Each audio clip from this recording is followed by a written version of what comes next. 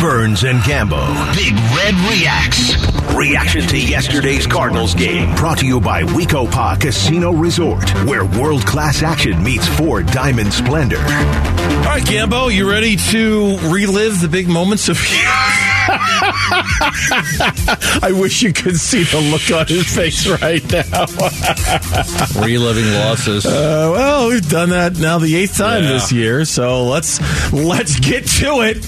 James Conner, big day for him yesterday. Unfortunately, the first play we have to play from him is the time he put the ball on the turf. Takes the snap. Hand off, Conner running left, another hole, 45. And up to midfield, fumble the ball though, and it's recovered by the Chargers in Cardinal territory at the 48-yard line. There is a penalty marker down. It was recovered by Sebastian Joseph Day. I thought about this when I saw 5 Chargers players all surrounding James Conner. Anybody on the Cardinals want to block a second level?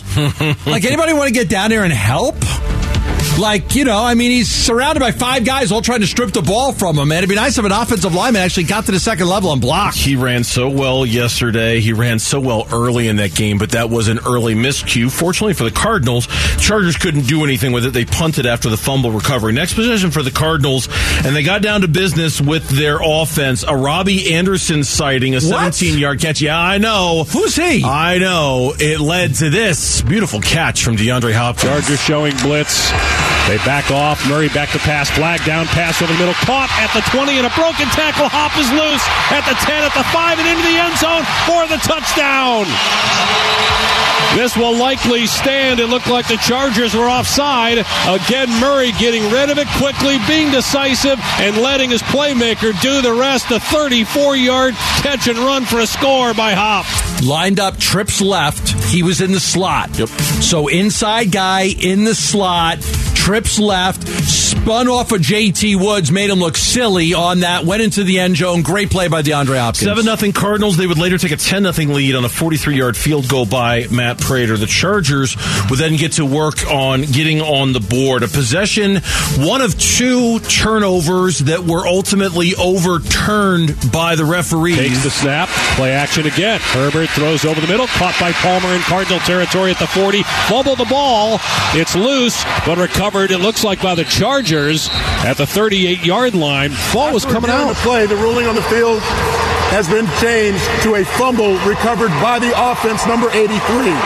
It'll be Los Angeles' ball, 1st and 10. Okay. Please set the game clock to 12 minutes, please. Trayvon Mullen had just come into the game at that point. Mm-hmm. Makes that play, right? The fumble. Looks like he had just come in for, I think it was Marco Wilson. Came in for somebody. And then it looked like Hamilton. It was Hamilton. It was Hamilton. That's right. It was Hamilton. Yeah. Came in for Hamilton. Looked like he recovered it, but they ended up saying that Bandy recovered it instead. And I actually, it's crazy. I think it was the right call. Looking back on it and looking at it in real time and then the replay, I think they got that one right. So the Chargers would maintain possession, and it would lead to this. Keenan Allen touchdown catch. Allen in motion, right to left, snap to Herbert, going to throw to Allen left side, caught for a touchdown. Keenan Allen's first touchdown of the season. Only 11 catches on the year coming in because of injuries. He's back and comes through to get the Chargers on the board with 8:51 to go in the half. 10-6 Arizona. How late was Trayvon Mullen getting to that side of the field on that? How late was he? Yeah. Like, run faster. Trayvon, run faster. The next play we're going to play you was part of a 2-play sequence that made a lot of Cardinal fans very upset. A 3rd and 1 in which Kyler Murray ran for it, gained like a foot, and then a 4th and 1 in which they decided to go to it, which caused Kyler Murray to curse after the game over how the play was run and what happened. This 4th and 1 here with Derwin James picking off the Kyler Murray pass. Snap to Kyler, and he's back to throw left side. Throws a deep ball left side, and it's intercepted at the 42-yard line by Derwin James. Schematically, we were kind of bleeped, Kyler said after that play. Why not just hand it to James Conner on 3rd or 4th and 1? 3rd and 1, you fake it to Conner.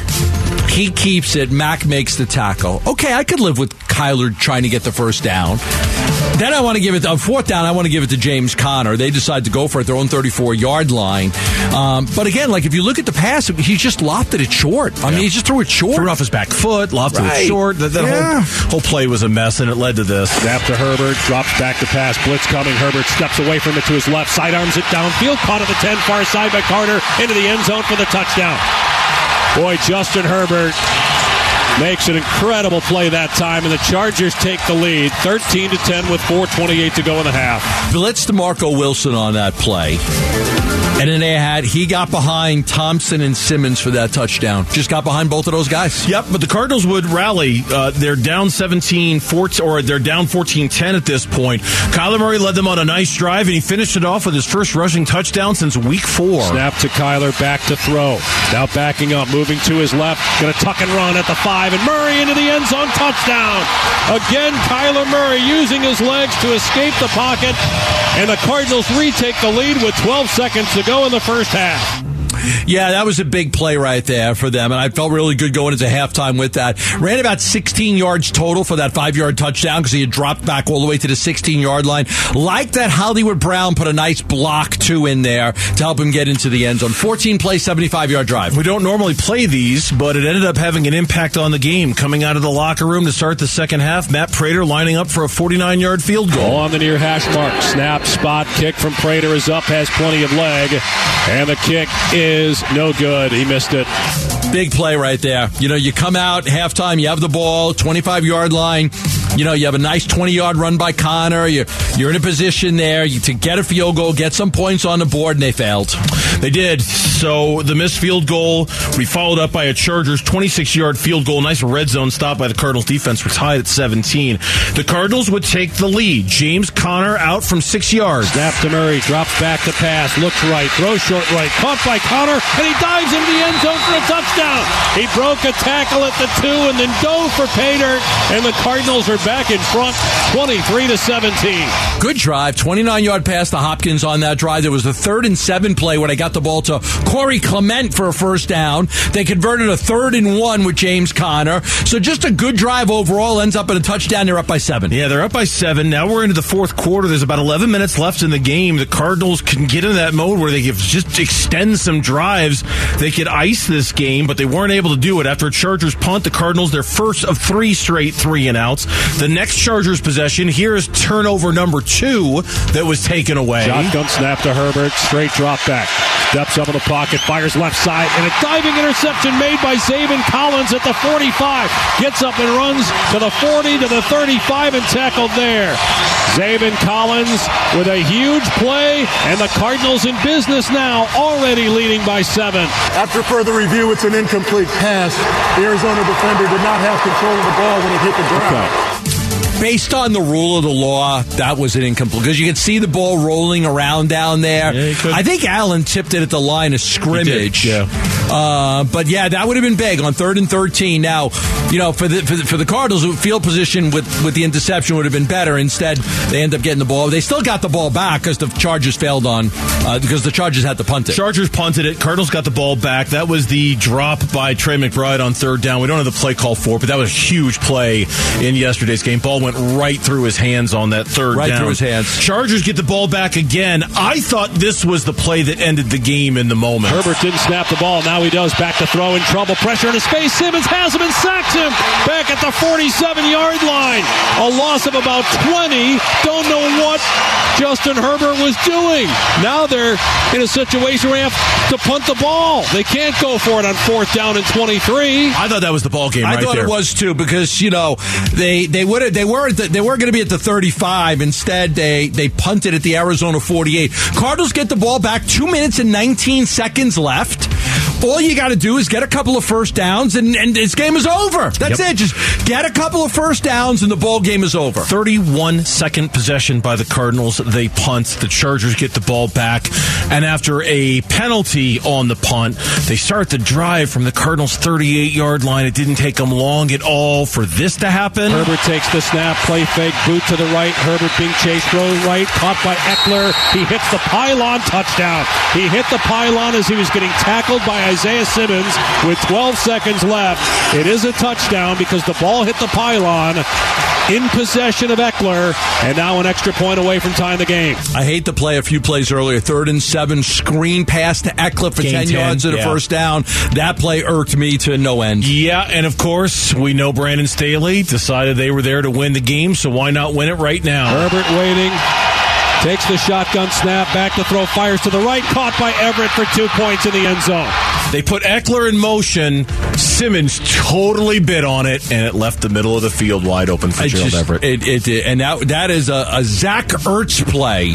They took that out of Philadelphia with Zach Ertz, so he's probably very familiar with that one. Yeah, it was. And that's was your Big Red Reacts. Cardinals lose 25-24 on the 2-point conversion at the end of the game. When we come back here on the Burns and Gambo show, you know what we think of the hire? What do the media, those who grade these things, what do they think of Kenny Dillingham to ASU? You'll hear next on the Burns and Gambo show.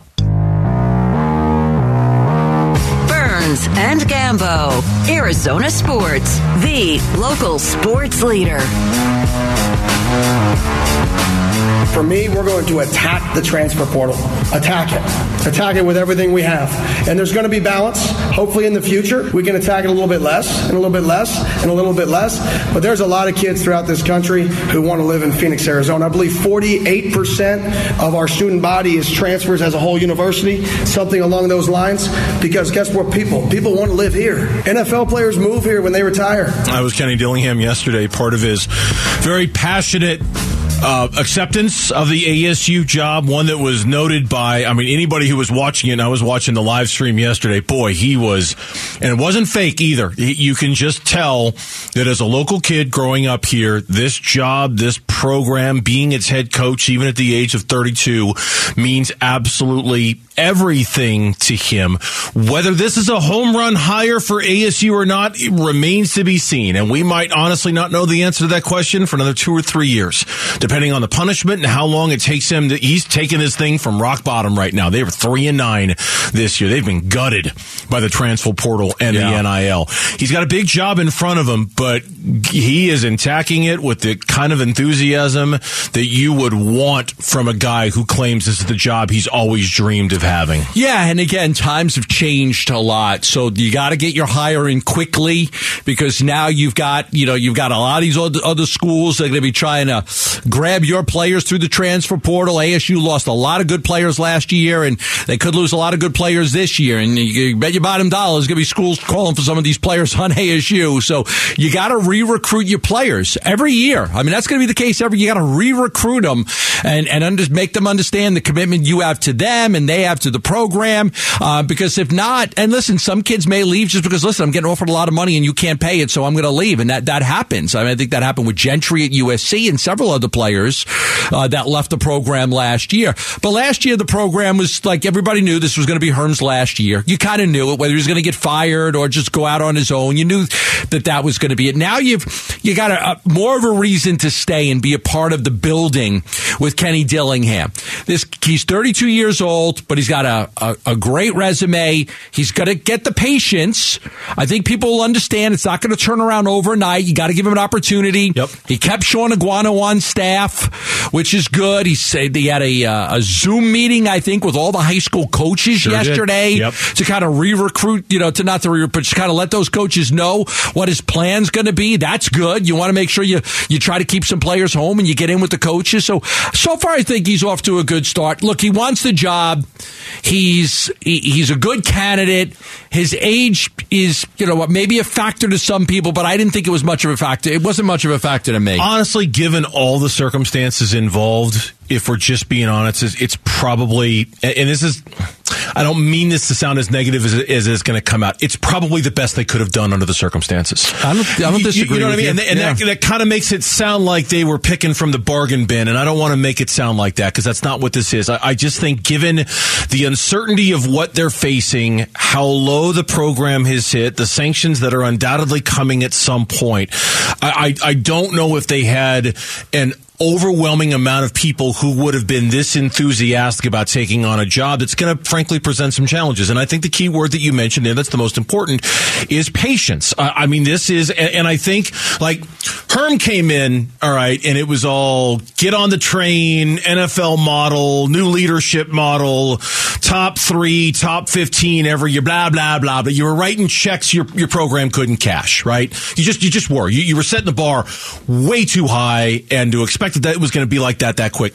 I don't think anyone's doing that under Kenny Dillingham. I think yesterday, I think Ray Anderson mentioned once about how that's still the standard, but I do think there's an understanding now the program as a whole needs to step back and really take its time and not come out and just start writing checks that as a program they can't cash. So give it a year or two, and then we'll kind of see where things are at with this program. When Dirk Cutter took over for Bruce Snyder, he took over a 6-6 ASU team. They were 6-6. When Erickson took over for Cutter the year before, they were 7-6 under Cutter. 7-6, Erickson took it over. When Todd Graham took over for Erickson, they had been 6-7 the year Erickson got fired. Then Todd Graham took over, and then when Herm took over for Todd Graham, they were 7-6. So now you're talking about 3-9, 3-9. Like none of these were close. Yeah, and the transfer portal was a thing. No transfer and portal, NIL wasn't a thing. But like the program, every time, like they were mediocre. I mean, if you look at every coaching change since Bruce Snyder, 6 wins, 7 wins. You're not talking about 3-9. Like, yeah, you need to be patient. This program's got a long way to go before they could be respectable again. And I think that's why the general gist of a story that I saw on ESPN.com, they were grading all of the hires that have gone on in college football so far, whether it was Matt Rule to Nebraska. What did that get? That got an A. It got an A. That got an A. It couldn't have done any better. A-. They got an A-. Yeah, I didn't see the Luke Fickell to Wisconsin. I bet that got a really high grade, too. That surprised a lot of people. A lot of people around the industry. Great at Cincinnati. Because Fickell's been fickle, frankly, about what job he was going to leave for. Yeah. And he made it sound like this was on a very short list of jobs he'd be willing to leave Cincinnati for. So he's now the new coach of Wisconsin. They gave Kenny Dillingham a B+. They gave ASU a B+ for the hire. ASU, it was a group of 3 writers kind of giving their opinion on this. ASU can have patience. A complete overhaul is needed. They point out sometimes the homecoming hire doesn't always work in college football, like Scott Frost going to Nebraska. But they point out all the different conferences that he's coached in, SEC, ACC, Pac-12, well connected with the in-state recruiting season, or scene, I should say.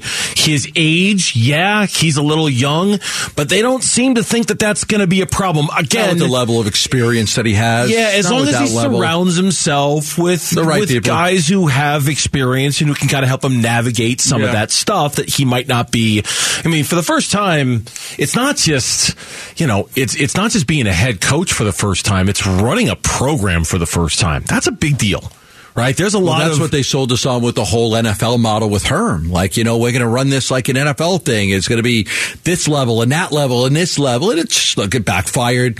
In the end, we all kind of laughed at it and mocked it when they hired a guy who hadn't been in college coaching in 30 years and hadn't coached a game in, 7 or 8 years, or maybe it was whatever it was since he was a coach at Kansas City. And but they had this reason to believe that this could work. Well, now you're back to, okay, let's go get a coach. And they hired a young guy. It's never been a head coach before. Now, Todd Graham had been a head coach, and Dennis Erickson had been a head coach, and Dirk Cutter had been a head coach, and everybody had been, Herm Edwards had been a head coach in the NFL. So this is a little bit different than what they've done in hiring a guy that has no head coaching experience. Yeah, but in some ways, Herm had been a coach, but in some ways, that's the one thing it does have in common with Herm, is that with Herm, it had been so long since he had been a head coach. It was, hey, not do you remember how to do this, but it's sort of, things have changed a little bit since you've been a head coach. Are you up to speed? Are you current? Do you know what you're doing?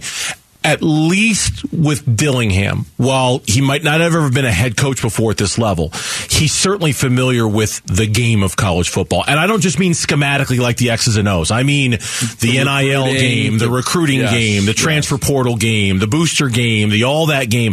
The stuff that Herm Edwards, frankly, probably didn't have the first clue about how it worked. I mean, if nothing else, at least give Kenny Dillingham credit for knowing the ASU Sun Devils are devils when Herm Edwards had to be reminded during his Devils. Now, Rubino asked them, like, I'm a Christian man. I'm a Christian. At least he didn't have to play that game with Kenny Dillingham. Goodness gracious, that was so bad. I mean, listen, like you can't. Ray Anderson cannot say that the program is better off now than it was when they replaced Todd Graham with Herm Edwards, because they're 3-9. Okay, worst season since 1946. You just lost your rivalry game to U of A. It's just, it's a mess. I mean, it's in a really bad spot. So that's why I think you'll get the patience if you're Kenny Dillingham, because it's gonna. You have to give him time to get this turned around. If you know a high school student with great character deserving of a $10,000 scholarship, we want to hear about them and how they make an impact on our community. Text the word character to 620-620. Share their story. Text the word character to 620-620. So, are things now copacetic between Kliff and Kyler? That's next. Burns and Gambo. Love you, bro. Love you. Love you. Go, let's be the best. Let's be the best. Let's go, baby. Let's go. Big Red Monday and Burns and Gambo on Arizona Sports. Presented by Sanderson Ford. The best play is at Sanderson Ford. Snap to Kyler, and he's back to throw left side. Throws a deep ball left side, and it's intercepted at the 42-yard line by Derwin James. Not sure I agree with the decision there to throw the ball down the field, but at least because James intercepted it, it actually works out better for you. Instead of getting stuffed on your 34, the Chargers take over around their 42. Cardinals lose yesterday 25-24 to the Chargers to fall to 4-8 on the season. They now go into their bye week. We said it before, we'll say it again, that if ever there were going to be an in-season move with Kliff Kingsbury, today probably would have been the day, and obviously it didn't happen. I don't think either one of us are surprised that it didn't, though I know the fan base continues to be kind of restless when it comes to Kliff in the future and what's going to happen. And of course, Sean Payton looms after last week's report right before the Thanksgiving week that the Cardinals might be a job he's potentially got an eye on, assuming that it's open.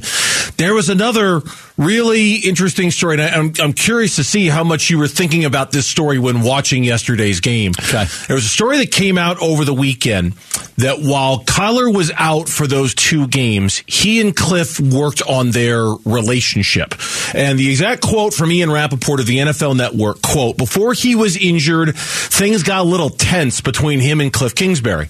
My understanding is that during the time away, during that break, the two sat down, hashed out some differences, worked on their communication, and came up with a plan going forward to get on the same page down the stretch," close quote. It's good. Can't be much of a surprise given the calm the bleep down, that we saw from Kyler a few weeks ago, yelling at Kliff on the sideline, a couple times been caught on camera, yelling at Kliff over there. It did seem as if the tension had been ratcheted up a little bit. Did you think about that at all yesterday when you were watching the game, and whether you were watching a newer, more improved relationship between head coach and quarterback as that game unfolded? I mean, honestly, not really. Okay. I mean, not really, because we've seen Kyler also go at Hopkins with that same calm the blank down stuff, and and then two games without Kyler, one you won and one you lost, and it was Colt McCoy did a great job against the Rams, and then against the 49ers, they just ran into a buzzsaw. They ran into a really good team that was just better than them. Yeah.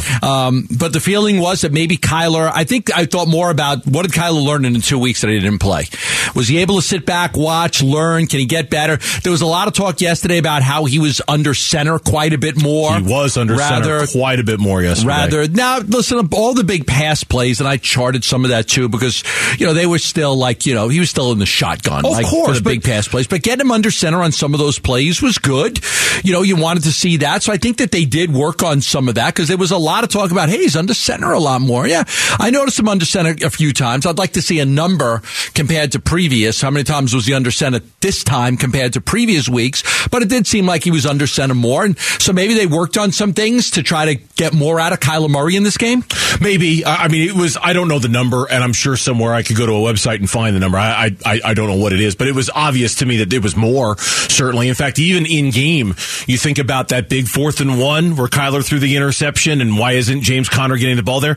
They are in shotgun. I hate 4th and nothing when you're in shotgun. I hate it. Well, the next time, later in the game when they were presented with 3rd and 1, not only did they hand the ball to James Conner, Kyler was under center, right? It was a very different kind of look for them. It wasn't, okay, 3rd and 1, we're in shotgun, we've only got a half yard to gain, let's do something fancy here. No, let's keep it simple. Let's boil this down to its basic. Let's take a running back that the Chargers have had a problem stopping all day. Let's give him the ball and have him pick up 4 yards, which is what happened. They ended up scoring a touchdown that drive, you know? Listen, a lot of times coaches, they wear out their welcome when they just can't get through to players anymore. And it doesn't have to be just Kyler. It could be the whole team.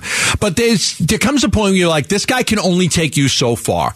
And it's possible that Kliff Kingsbury was the type of coach that was able to get the Cardinals from a really bad 3-win team to a very mediocre team that could, win somewhere between 6 and 9 games every year. But he can't get them over the hump. Now, for Kyler, here's your first coach, and you're going to learn from him. And, they were supposed to be an extension of each other. You may get to the point with the end of the season where you just feel like, look, not for nothing, but for the betterment of Kyler Murray's development, you got to bring somebody else in here that he would look. There's no way that Kyler Murray is going to go to Sean Payton and become the blank down. Oh, no. Like, that's not going to happen. That ain't going to work with Sean Payton. So that's like the thing. Okay, how about you come down on the bench? Because I won't play you. Like, so it may have to be that you have to change the coach for the betterment of Kyler's development. It's possible. And I was thinking about that when I read the story, because I was thinking about Kliff knowing that even though he's got the contract extension in his back pocket, financially, I'm sure he's going to be fine. Knowing that if he really wants to keep this job long term, being on the same page with Kyler Murray is a very, very, very important part of that. Maybe the most important part of it, because specifically that's what Kliff is here to do, right? I mean, he's here to coach a football team, but he's also here to design an offense around this franchise quarterback who's not going anywhere. So what's the best way to do that? All right.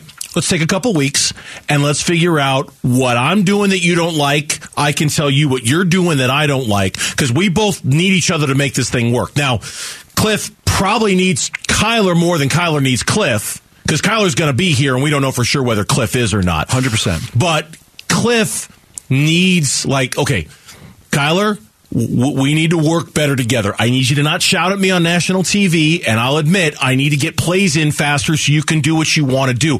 We need this to be a mutually beneficial relationship, and it kind of feels like we've slid off that road a little bit the last few weeks. Let's kind of slide it back on, because right now we're entering this. I mean, look, and it's not just Kliff. The last 2 weeks, there are people in the fan base, there were people on this radio station who wanted to see Colt McCoy a quarterback over Kyler Murray. You don't think Kyler's hearing some of that too?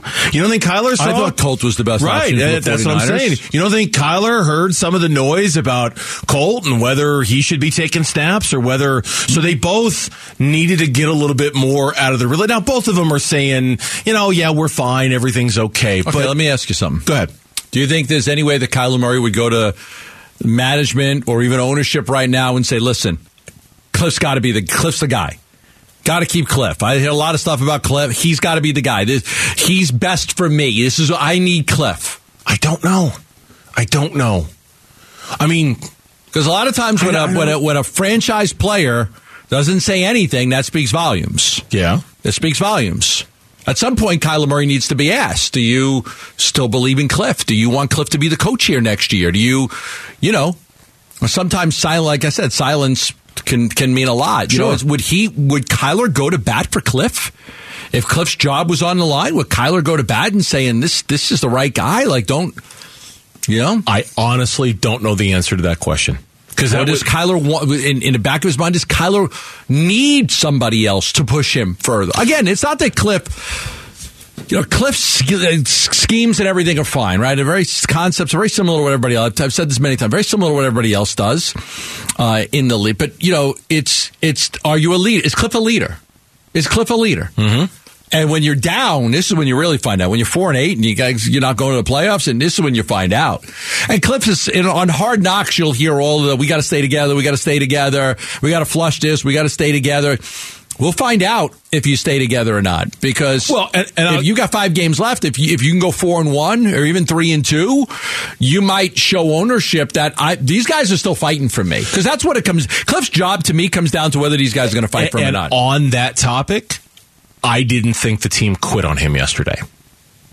They didn't do their job very well at the end during those 3 straight 3-and-outs. Mm-hmm. But for the most part, I thought they played with the necessary energy to win a football game. What do you take out of Kyler's comment?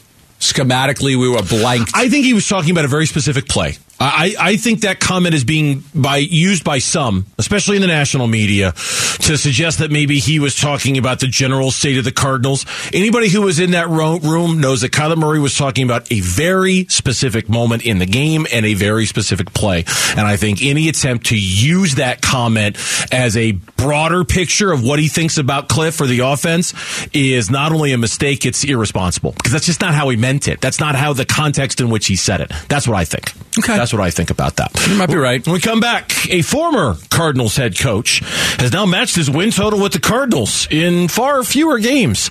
That and everything else about Week 12 in the NFL next on the Burns and Gambo Show. Let's go. Big Red Monday and Burns and Gambo on Arizona Sports. Presented by Sanderson Ford. The best play is at Sanderson Ford.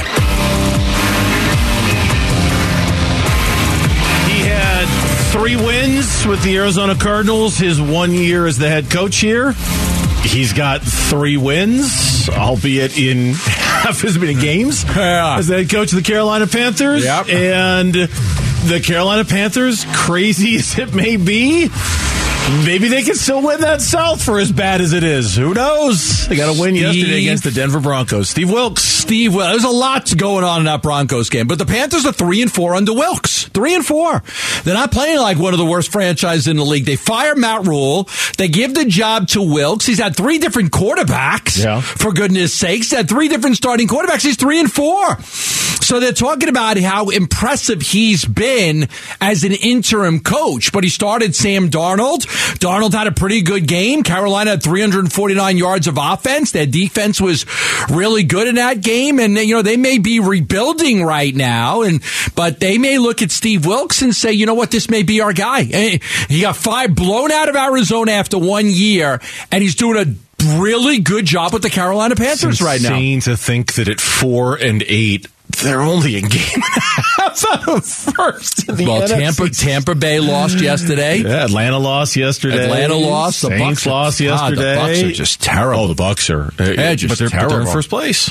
They're in first place. And Tristan Wirfs sounds like he's going to be out, I think, for 3 to 4 weeks. So it's the first time in Tom Brady's career that he lost a game where they had a 7-point lead with a minute to go.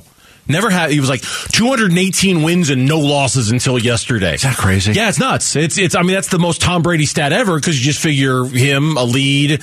Even if they blow it, he seems to find a way. Plus, he had a chance to tie, I think, Drew Brees for the most overtime wins in the history of the NFL, and he couldn't do it. So yeah, I mean, Steve Wilks is getting it done in Carolina. Now, is he going to be the long-term guy there? Probably not. But why not? Why not? If he's only, here's the only reason why. Okay. Here's the only reason why. Their owner is a gazillionaire, and he inherited Matt Rule, and he might be looking to make a big splash as a coach. That's the only reason I can think why not, is that this is, I believe, David Tepper's first opportunity to go get to hire a head coach, and he's got money to burn. And so we were talking about this with Tim Ring when you were gone last week. A guy like Sean Payton it's been identified, the Chargers and the Cardinals, as 2 teams that maybe he'd go to. Carolina could come in and give Sean Payton a blank check. Okay, what if he wants, come be my coach? Right. They have no quarterback. No quarterback. Well, no, and Peyton, that might be a factor in Peyton's decision, but you can buy your way out of that if you're David Tepper. Oh, we don't have a quarterback? Sorry, how would you like an extra $5 million a year to be my head coach? I think you can buy your way out of that if you're a really wealthy owner. Yeah. And I don't know if other teams can. I think it's hard to not reward somebody that's done a really good job. And that's going to be that's going to be for the Panthers. They're going to have a difficult time depending on how the season ends. But if Steve Wilks wins games and the players respect him him, and he does a good job. And, look, he came in, he got rid of Robbie Anderson right away, and it might be, like, you could say, hey, I'm going to go after Sean Payton. If I don't get him, then Wilks is going to get the job.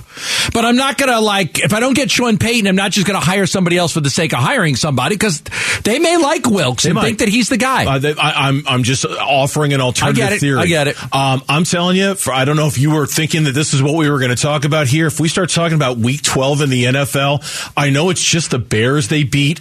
The Jets are 7-4, and Mike White is, I don't know if he can keep it up. There's always that allure of the backup quarterback coming in and doing what the starter can't.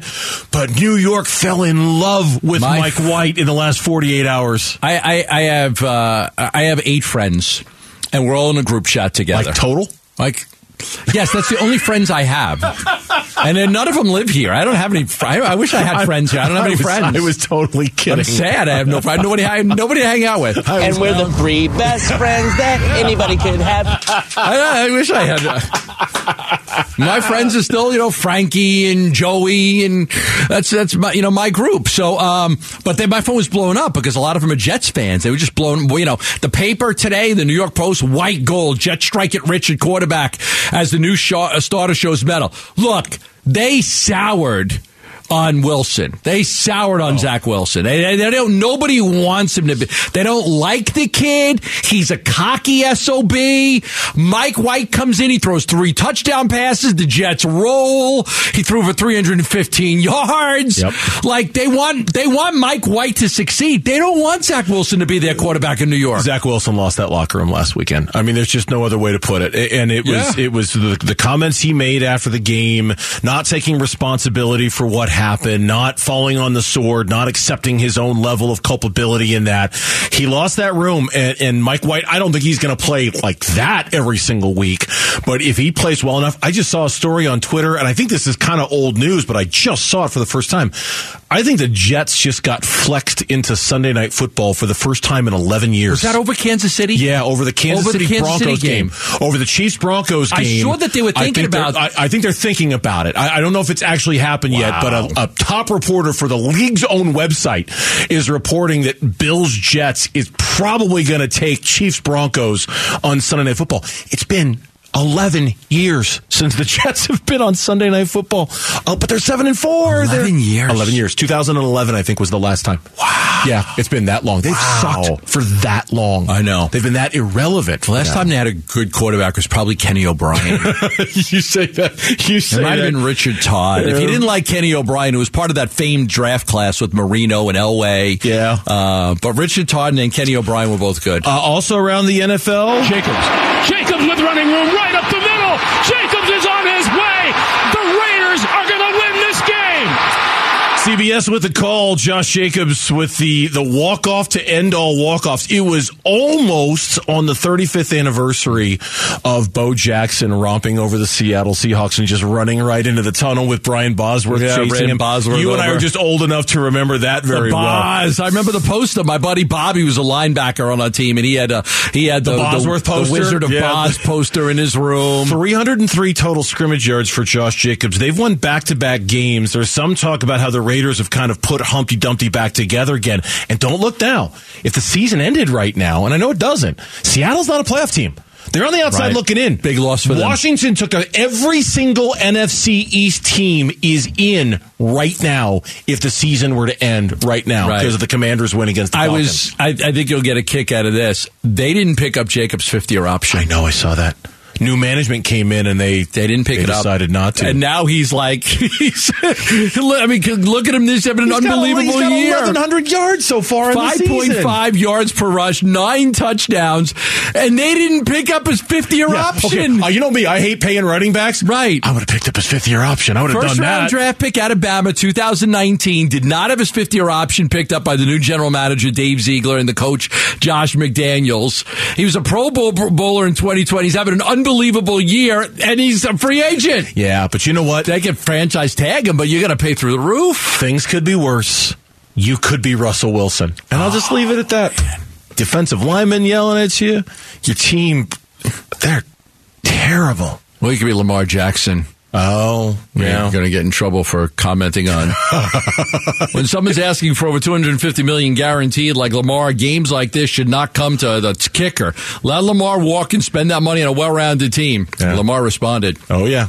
Boy. With words we can't say. Blankety blank blank. Blankety blank. You're a blankety blank. Yeah, we can't. Yeah, he's going to get spicy. Yeah. It's kind of like what I said, the Cardinals will let Chandler Jones walk for nothing. These players always feel a need to respond when somebody says, you guys just let the guy go. See, he had a fumble recovery yesterday, by the way. Chandler Jones? It was the only thing he did, but he had a fumble recovery. Does he still only have half a sack? I think so. Wow. I don't know, but I think so. We'll check on that, because when we come back on the Burns and Gambo show, it's break time. 4 o'clock reset time. We're at the midway point of the show. Let's get you caught up on everything going on in sports. We'll do that next here on the Burns and Gambo show.